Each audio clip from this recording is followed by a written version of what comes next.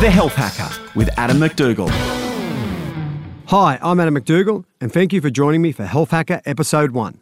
Now, I appreciate that your time is your most valuable asset, so I'm going to make every single second of your time count. I'm going to do this by sharing with you the tools, the tricks, and the routines of the healthiest, happiest, and most successful people in the world. These are what I call health hacks. And joining me on this series of The Health Hacker is my sidekick, my producer, Alex. How are you? I'm good. I've never been called a sidekick before, but if I can do a show with you, I'm happy to be called anything to be part of this process with you. Tell me what made you start to help people. Yeah, look, unfortunately for me, it was through a tragic loss of my best friend. He was a little bit overweight, like a lot of Aussie guys. He used to have a gut.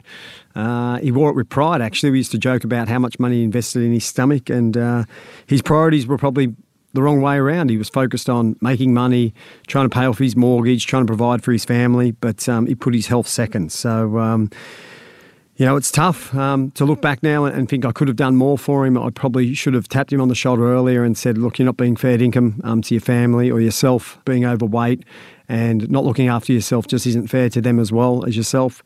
I challenged him on New Year's Eve of all days to challenge him, and the only way I thought I could challenge him was through making a bet. Most Aussie blokes like a challenge. We don't generally sit down as blokes and say, does my butt look big in these jeans, or how does my gut look in this shirt? Women seem to talk about their feelings a lot more than us blokes do. They're smarter when it comes to their health. So we had a beer on New Year's Eve. I challenged him to lose some weight. The bet was that I'd take him out, ironically, to dinner if he lost the weight that he said he was going to lose. We shook hands. We both went on our separate ways, and he was going to start the challenge in February once he got back from his family holiday in January. And I, loved my mate Dennis. He was always one of them guys that, you'd sit there and wait for his phone call. When you're having a bad day, Dennis's number was always the one you wanted to see pop up on your phone because he always have a funny story to tell or share with you. And then I remember it like it was yesterday. The phone rang at home. It was about 10 o'clock at night, which was odd. When I picked up the phone, I sensed straight away there was something wrong. And I didn't hear Dennis's voice for a minute, but instead I suddenly heard his dad's voice, and his dad just told me that Dennis had died, and then the phone suddenly got hung up. So I rushed to Sydney to be with his wife and his 3 beautiful young kids. It really struck me, the devastation that, being overweight can have on people and their lives and their family. And, when I seen the faces of his kids and his wife, and they told me that he had actually tried to start to lose weight and wanted to be healthier, I just felt then and there that, look, this shouldn't happen again. And, if I can help other guys or girls not, leave this world too quick, it'd be a good thing. So I've invested now the rest of my life into wanting to inspire and motivate and educate people to live their healthiest and best lives they can. So what made you start learning? Yeah, well, it's funny, I've been blessed to have played professional sport for 20 years, and as a professional athlete, you probably take for granted the amount of knowledge you have and the education you're afforded and some of the great people you get to work with. I've worked with some of the greatest coaches, doctors, dietitians, physiotherapists, scientists in the world, and you learn so much off these people. I've studied this stuff at university, and I applied it, more importantly. It's one thing to read something, but to apply it and see what works and what doesn't work, particularly when it comes to your health, is key. And, doing it for 20 years, trying to make sure my body performed at its peak, having to be healthy, having to know what I was putting in my mouth, how to exercise most effectively.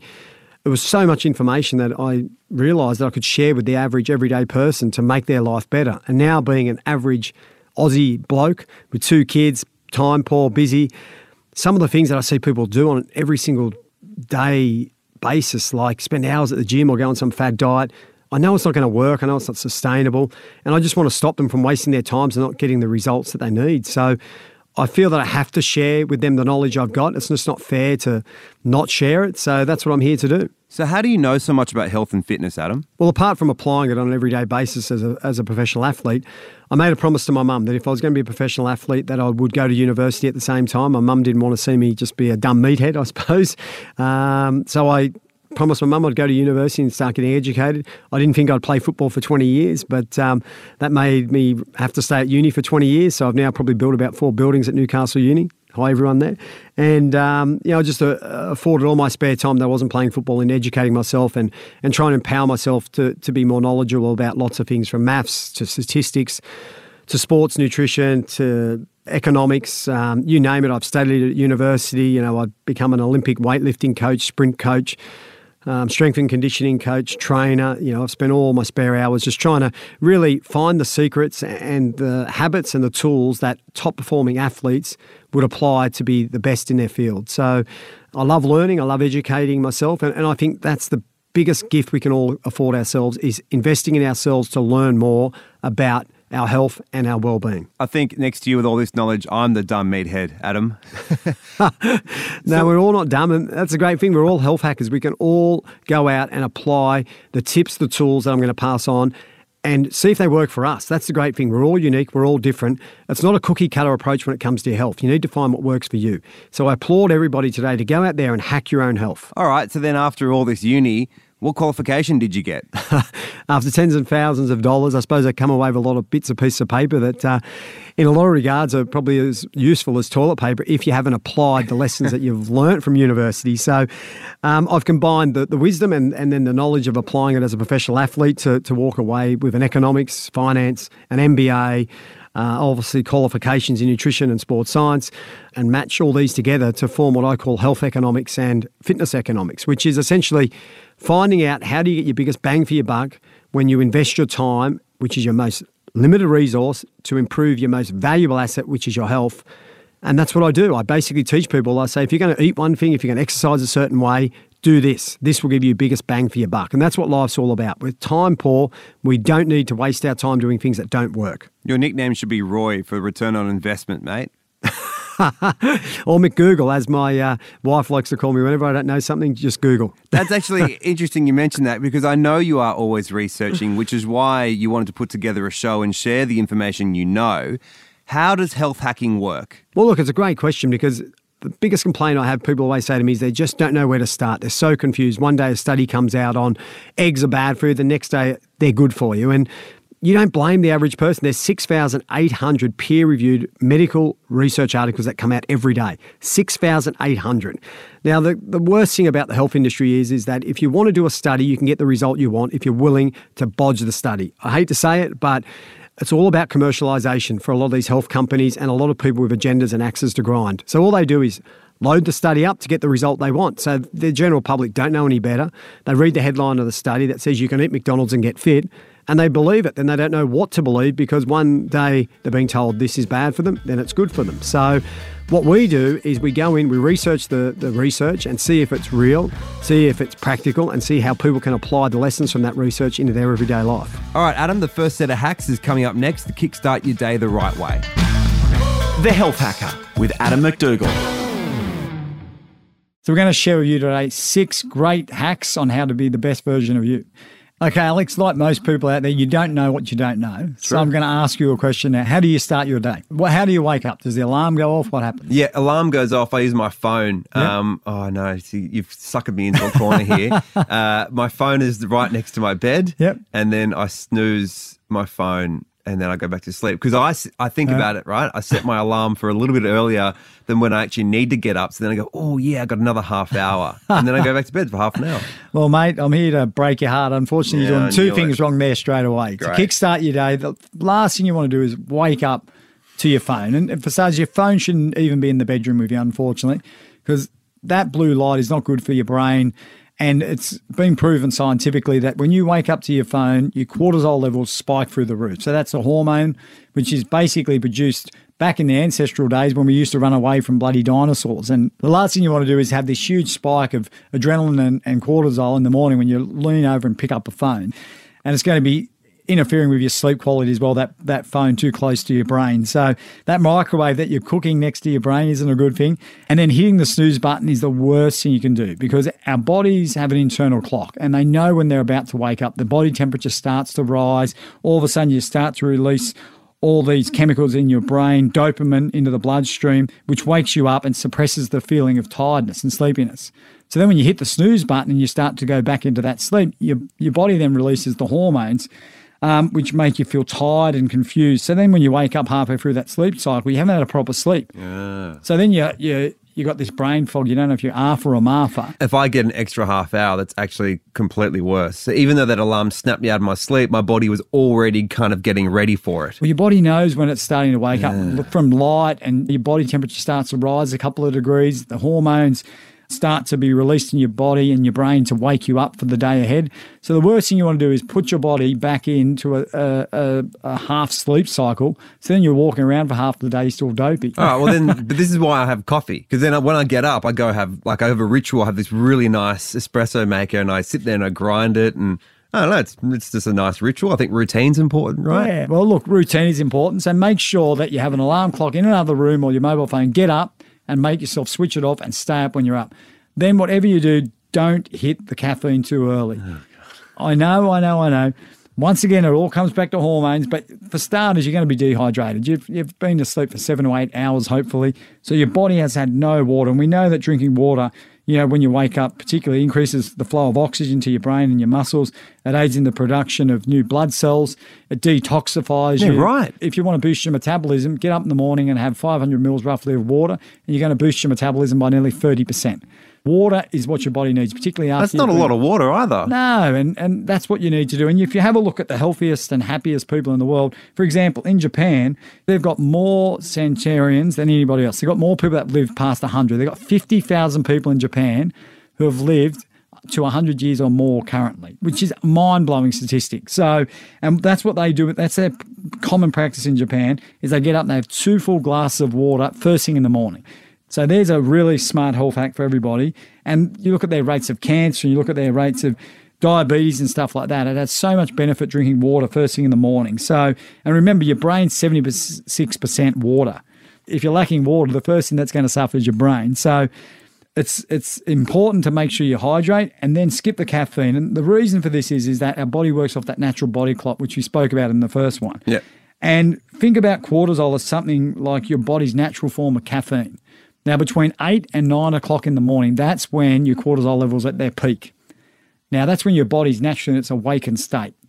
And the other time is between 12 and 1. So what happens if you drink caffeine during this period is that your body becomes desensitized to caffeine. So you're not getting the hit out of coffee that you need. So you have to drink more and more coffee. So coffee's a bloody $10 a pop now at Girdler's Grind. So all of a sudden, before you know it, you got a second mortgage because you're having to drink 15 cups of coffee to stay awake a day. So if you want to get the most bang for your buck with your caffeine hit, save it to after 9 o'clock. Yeah, right. So wait till you get to work, get yourself settled, and then have one. Yeah, and rehydrate, because drinking coffee too before you have water is going to increase heartburn. It's going to cause reflux problems. It's going to actually disturb your gut bacteria. So there's a lot of things that, drinking coffee without water first is going to have some problems. But most importantly, it's going to make the caffeine less effective. Okay, so alarm not in the room, and then wait till about 9 o'clock to have your coffee. So what's your next hack? Yeah, pretty simple, is to get out and get a little bit of sunshine in your life, because that's how our bodies used to wake up. When Dave was the caveman, our cousin, our brother from another mother,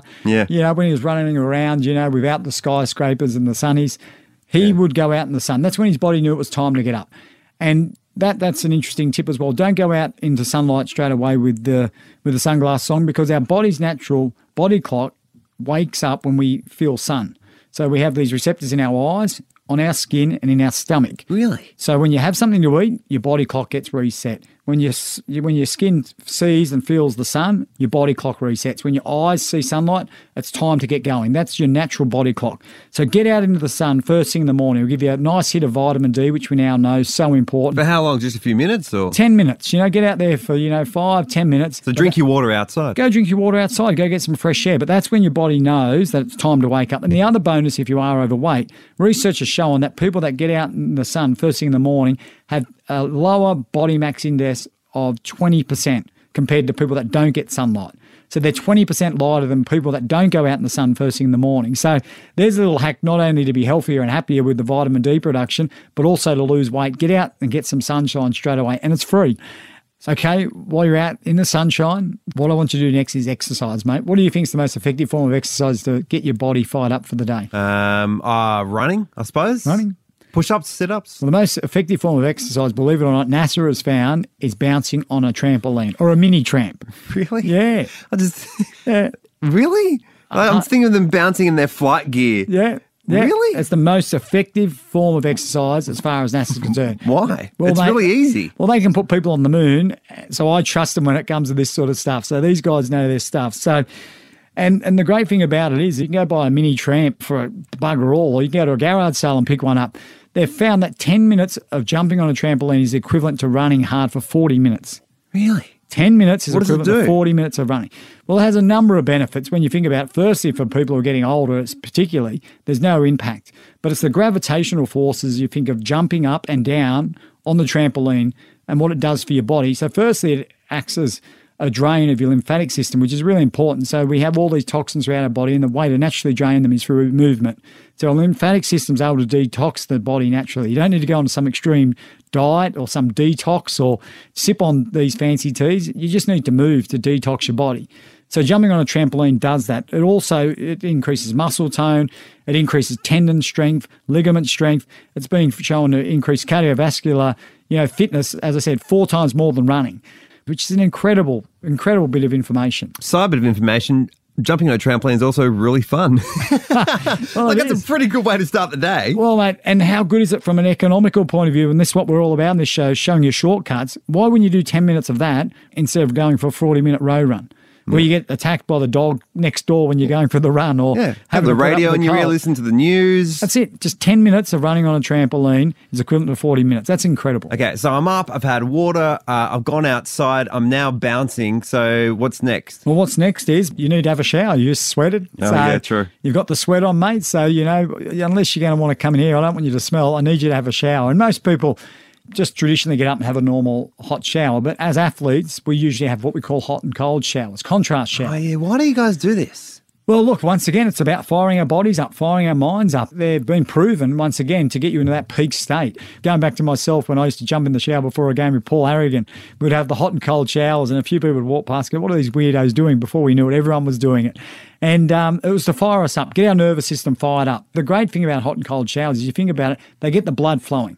So when you go from one temperature to another, it forces the blood to move around your body. So you think about when you have a hot shower on your body, the blood is penetrated outside towards the skin. Yeah. And then when you go cold, the blood then cools inside. So the pulling of the blood in and out is what moves the blood around your body. Right, so the contrast. It starts pumping it around your body. Starts pumping around your body. So, the tip is you do 1 minute of hot and then about 20 seconds of cold. And then I want you to finish on cold. And you do that for about 5 minutes total. You'll be invigorated. You'll feel great.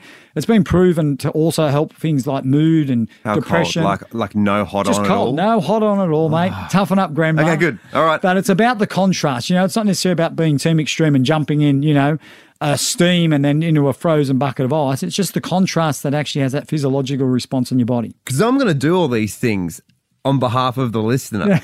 And then explain how it goes in episode 2. Okay, can I have breakfast now? Because this is a lot of stuff and I haven't eaten yet. You can have breakfast, but don't ruin it by being a fool and grabbing something sugary. Don't try and smash down some fancy breakfast drink. We don't want to go on that sugar roller coaster, I call it. First thing in the morning, you get up. And look, from an evolutionary point of view, why do we crave sweet things? Because of survival. We knew back in the day when there wasn't a 7-Eleven on every corner or a McDonald's or a Hungry Jack's, food was scarce. Yeah. So we craved sweet things because they were high in energy. But now food's abundant. We don't want to have these high energy foods because what they do is they have a hormonal response.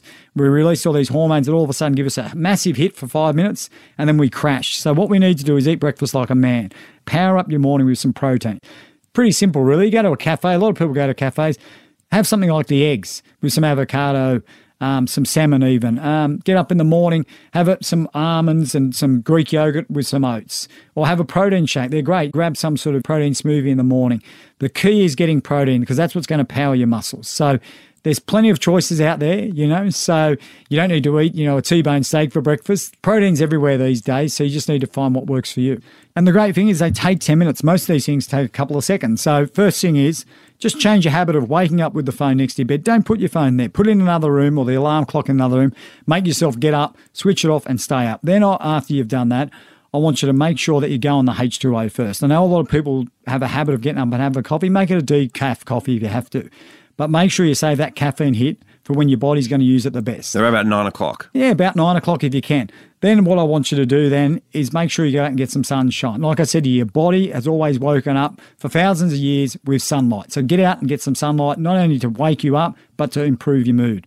Then from there, I simply want you to get out and do a bit of movement and some exercise. Preferably find yourself a mini tramp and just bounce up and down on it for 10 minutes and have some bloody fun while you're doing it.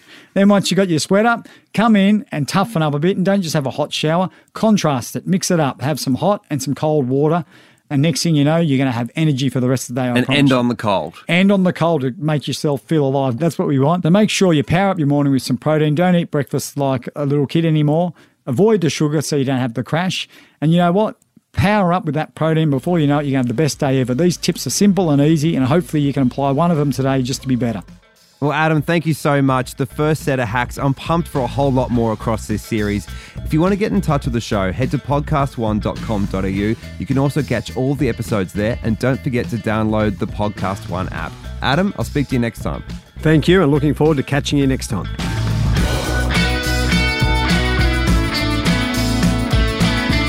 The Health Hacker with Adam McDougall is recorded in the studios of Podcast One. Produced by Alex Mitchell. Audio production by Nick Slater. Executive producer is Jamie Shaw. For more episodes, head to podcast1.com.au or download the Podcast One app.